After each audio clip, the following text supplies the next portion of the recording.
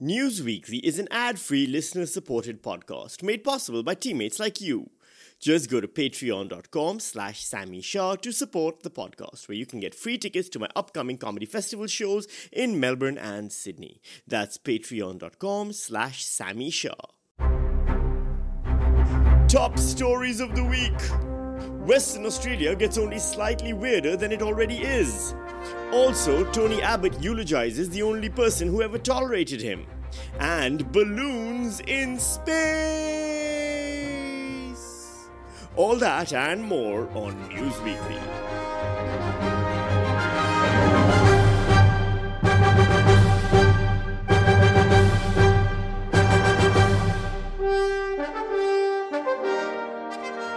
Hello, I'm Sammy Shah, and thank you for joining me as we punch the news in the headlines weekly. If the snakes, spiders, emus, and sharks don't get you, then the radioactivity probably will. News now. Western Australia has a lot of reasons to be a tourism hotspot. It's where you can find quokkas, which are tiny, chubby marsupials that look like if kangaroos were somehow crossed with adorable babies. Or you can find some of the most beautiful beaches with white sands and crystal blue waters that aren't always full of sharks, just most of the time. It's got its own unique culture, one created by a mass population of fly-in fly-out mining company workers who don't have a high school diploma but do have multiple jet skis. It's also home to some of the richest people in the country, like Gina Rinehart, who is worth $28 billion and looks like if you stuffed all $28 billion into a sack of skin. Or Andrew Forrest, who is worth $18 billion and looks like if you stuffed $18 billion into a sack of dicks. That's somehow convinced everyone he's better than Gina Rinehart because he says nice things about Indigenous people now and then. So there's a lot of reasons to visit Western Australia. And now there's one more, especially if you want to get bitten by a radioactive kangaroo and become Australia's first superhero. In Australia, its nuclear safety agencies confirmed it's joined the search for a missing radioactive capsule, which is just 6 millimetres in diameter.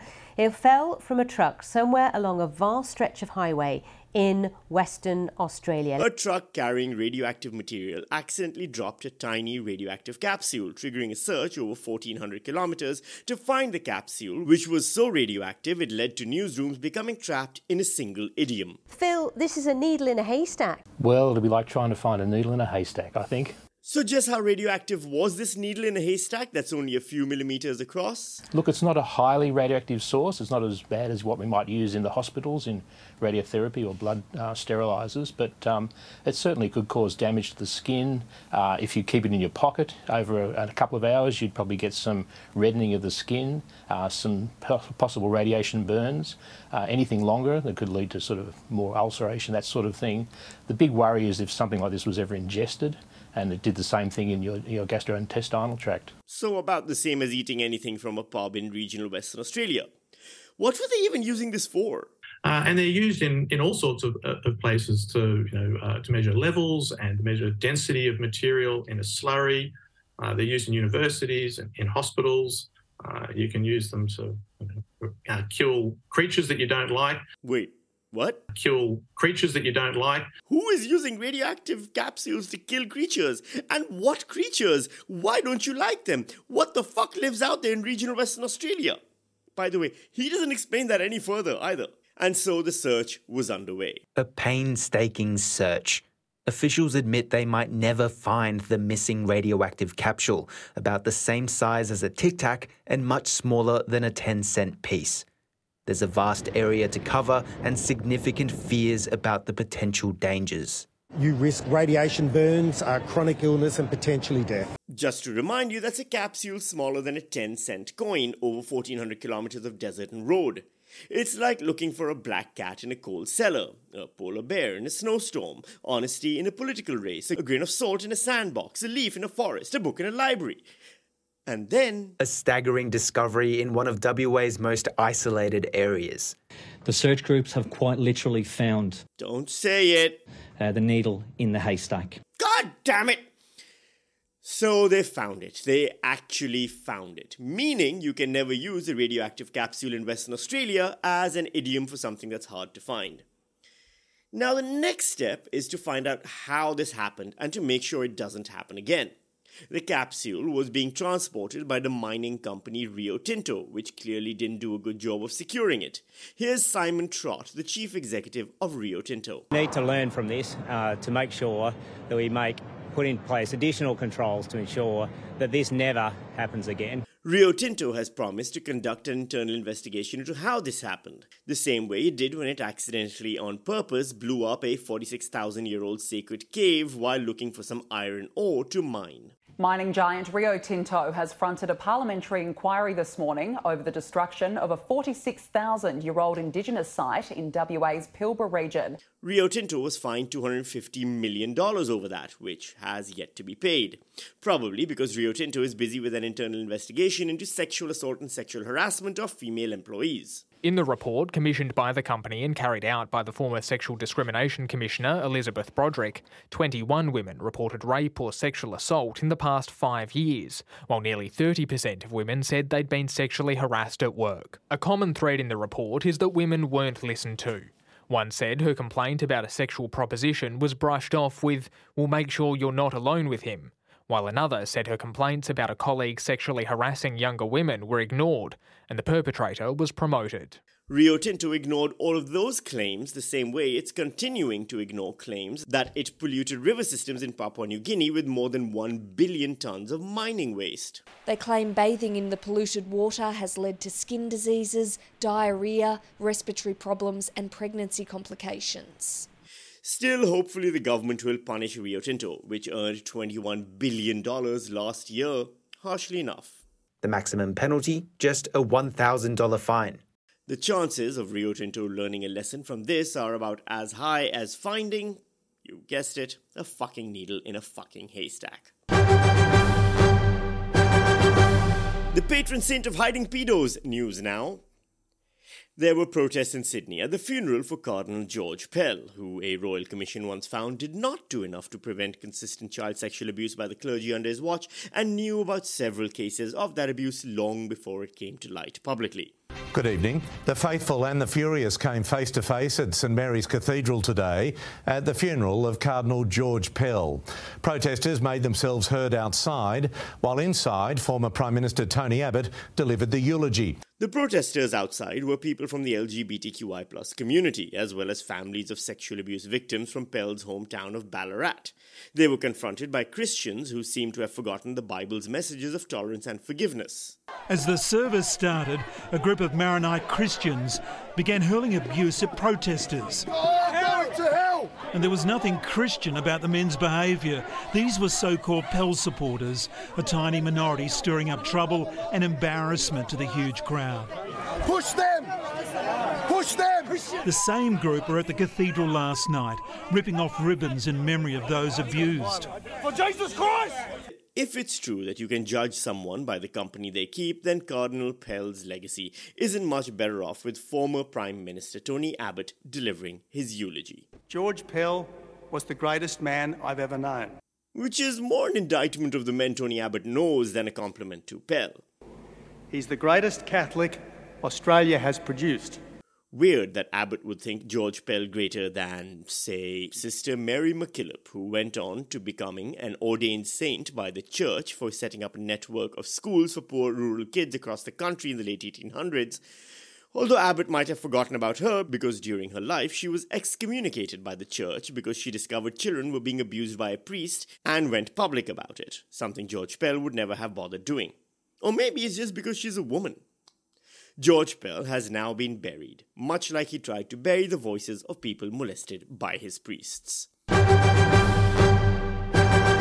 They deserved each other, news now. The Robo-Debt Royal Commission is continuing. RoboCop. Who is he? What is he? Where does he come from? Robo-Debt, not RoboCop. Also, I already did that joke last week, sorry. This week's commission hearing saw a veritable who's who of blame-shifting cowardice that would be surprising if it wasn't being done by a former Attorney General who never quite understood how the law works, a former Minister for Human Services who has never shown any capacity for being human, and the woman he had an affair with who then claimed it was non-consensual despite sending him multiple messages begging him to take her back and got a massive government payout. First up was Christian Porter, who once paid his legal fees with a massive blind trust, which means if I ever get sued, I'm probably going to use my Patreon supporters to bail me out. Had information that I've seen come through the Commission been available in 2017, then I think that authoritative advice from outside would have been sought 2 years earlier than it was. Then an admission. You take any responsibility for this? I do, and I look back on this and I see myself through the correspondence getting quite close at points to taking the next step of inquiry, and I didn't do that. I wish now that I had, but I also see the reasons why I didn't do that. Were those reasons being him not giving a fuck? Because that's the only reason that seems to match up with his actions. Still, this was the closest a Liberal Party politician has come to accepting blame, for which Porter does deserve credit, right up until the moment he then ducks for cover behind his subordinates. Mr. Porter took aim at public servants. I was frustrated with all of them. Blaming inaccurate talking points for false statements he made in interviews. That theme of blame shifting then continued with Rochelle Miller, when she told the Commission about all the dirty work she did for her boss, yet somehow never stopped to consider maybe she shouldn't do so. In August 2016, Rochelle Miller started working as a media advisor for Human Services Minister Alan Tudge. As negative stories of the scheme surfaced over the following summer, she says she developed a media strategy of pushing a counter-narrative. Feedback from the Prime Minister's office that actually this was playing quite well in marginal seats, Western Sydney, that type of thing. The crisis management also included correcting the record when victims of the scheme spoke out, with the Minister's office releasing information about their cases to the media. Did you notice any impact of the decision to release personal information into the media upon the nature of media stories from that point? Yes. And what was the impact you observed? Well, there were less people speaking out in the media, which was the intention. Hang on, so it's a strategy she came up with, then implemented, which got the desired result of frightening people from pointing out how Robodebt was destroying lives, and we aren't criticizing her because she alleges Alan Tudge was an abusive partner in their illicit affair? Yes, queen. #girlboss, I guess. Rochelle Miller's notes from her time working for Tudge reveal that Simon Benson, a reporter at The Australian, was their go-to guy for planting stories about welfare recipients and covering up Robodebt abuses. Simon Benson is the political editor for The Australian, whose profile picture shows a man with a face that looks like someone drew a smug smile on Andrew Bolt's flaccid penis. Finally, the man who was so busy with his own erect penis while being minister that he couldn't find the time to care about the dangerously flawed system he'd helped implement, Alan Tudge, took the stand. I'm going to play the full audio of the most damning part of his testimony, because very few people get the chance to listen to the actual speech of an absolute monster in their lives, and it's instructive to know that they don't always sound like a demon gargling the souls of innocents. Sometimes they're much more frightening than even that. So you didn't pause the system because there was a potential suicide associated with it. But surely when you found this out, you must have thought to yourself, the questions of accuracy and the reversal of onus are matters of real significance to the people who are affected by this scheme.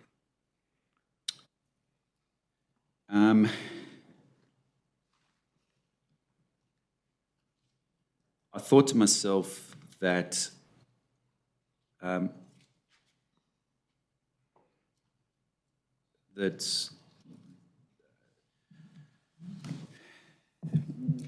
to do welfare compliance, it has to be done sensitively and well, and there has to be absolute reasonable opportunities for everybody. Before we get to reasonable opportunities, there has to be a reasonable basis to raise a debt. And for any, I know from experience of even people close to me who have committed suicide that you can't always know what causes somebody to do that. So, just how severe is welfare fraud in Australia? After all, the government spent millions implementing it, then over $1 billion paying off class action lawsuits caused by it. How serious is the issue? Well, according to Alan Tudge's own notes kept at the time when he was Human Services Minister, His own record keeping that he used when he was pushing this system and leaking stories to the press about anyone who criticized the system, according to those, total welfare fraud amounted to 0.1% of all transactions. 0.1%. And Liberal Party politicians colluded with a journalist at The Australian to publicly shame people for trying to draw attention to how wrong all of this was. Remember that the next time someone tells you dole bludgers are destroying the country, or welfare fraud is the reason why the government can't afford to, fix Medicare or NDIS or Centrelink. You know what? RoboCop would have been a better system.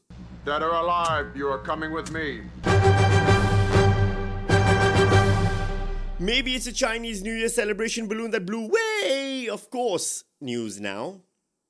A man in rural Montana saw a strange object in the sky and filmed it, resulting in a diplomatic row between the US and China.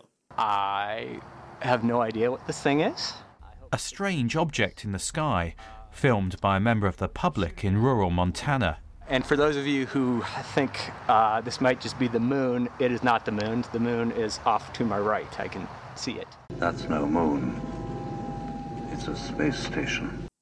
Okay, maybe not a space station, but it might be a Chinese spy balloon. The Chinese Foreign Ministry today first called for calm, but later apologised, saying a scientific balloon mainly used for weather research had gone off course. This isn't the first time Americans have had a reason to worry about something in the sky above.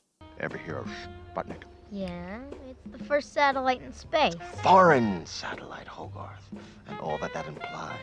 Even now, it orbits overhead. Boop, boop, watching us. We can't see it, but it's there. That scene from The Iron Giant, one of the greatest movies of all time, was about the last time a communist country sent a satellite over America. This time, though, instead of a Russian cosmonaut stapled to a seat with a bag to pee in, the Chinese might be using a balloon to spy on the US, which is the most festive way of spying, I think. A few things at the top. The fact is, we know that it's a surveillance balloon, and I'm not going to be able to be more specific than that. We do know that the balloon has violated U.S. airspace and international law, which is unacceptable. That's right. Americans would much prefer to give all the information to the Chinese government using the more traditional means of TikTok. That's it for this week's edition of News Weekly. Sorry it's a bit late coming out today, only because I'm at the Perth Fringe Festival. I've been doing shows here all week. I've actually met lots of wonderful people from the Patreon who've come to the shows and said hi after the shows. Thank you so much for coming. If you want to watch my show, Successful Comedian, ironically titled, in Melbourne or Sydney, dates are about to be announced for Sydney as well. Dates for Melbourne are currently available on thesammyshow.com/shows or on the Melbourne International Comedy Festival website. But yes, if you do want to come to those shows and you're a Patreon subscriber, please email me with the date you want to come to and what your full name is, and I will put you on the list and issue you your free 2 tickets. If you aren't a Patreon subscriber but you do want to come anyway, buy the tickets. They're available on the Melbourne International Comedy Festival website right now and on the Sydney Comedy Festival website very soon indeed. Brisbane, Adelaide, Canberra, etc., those have not yet been announced because I haven't really planned them, but I will eventually. Thanks very much. Otherwise, I'll see you right back here next week on News Weekly, where we punch the news in the headlines weekly.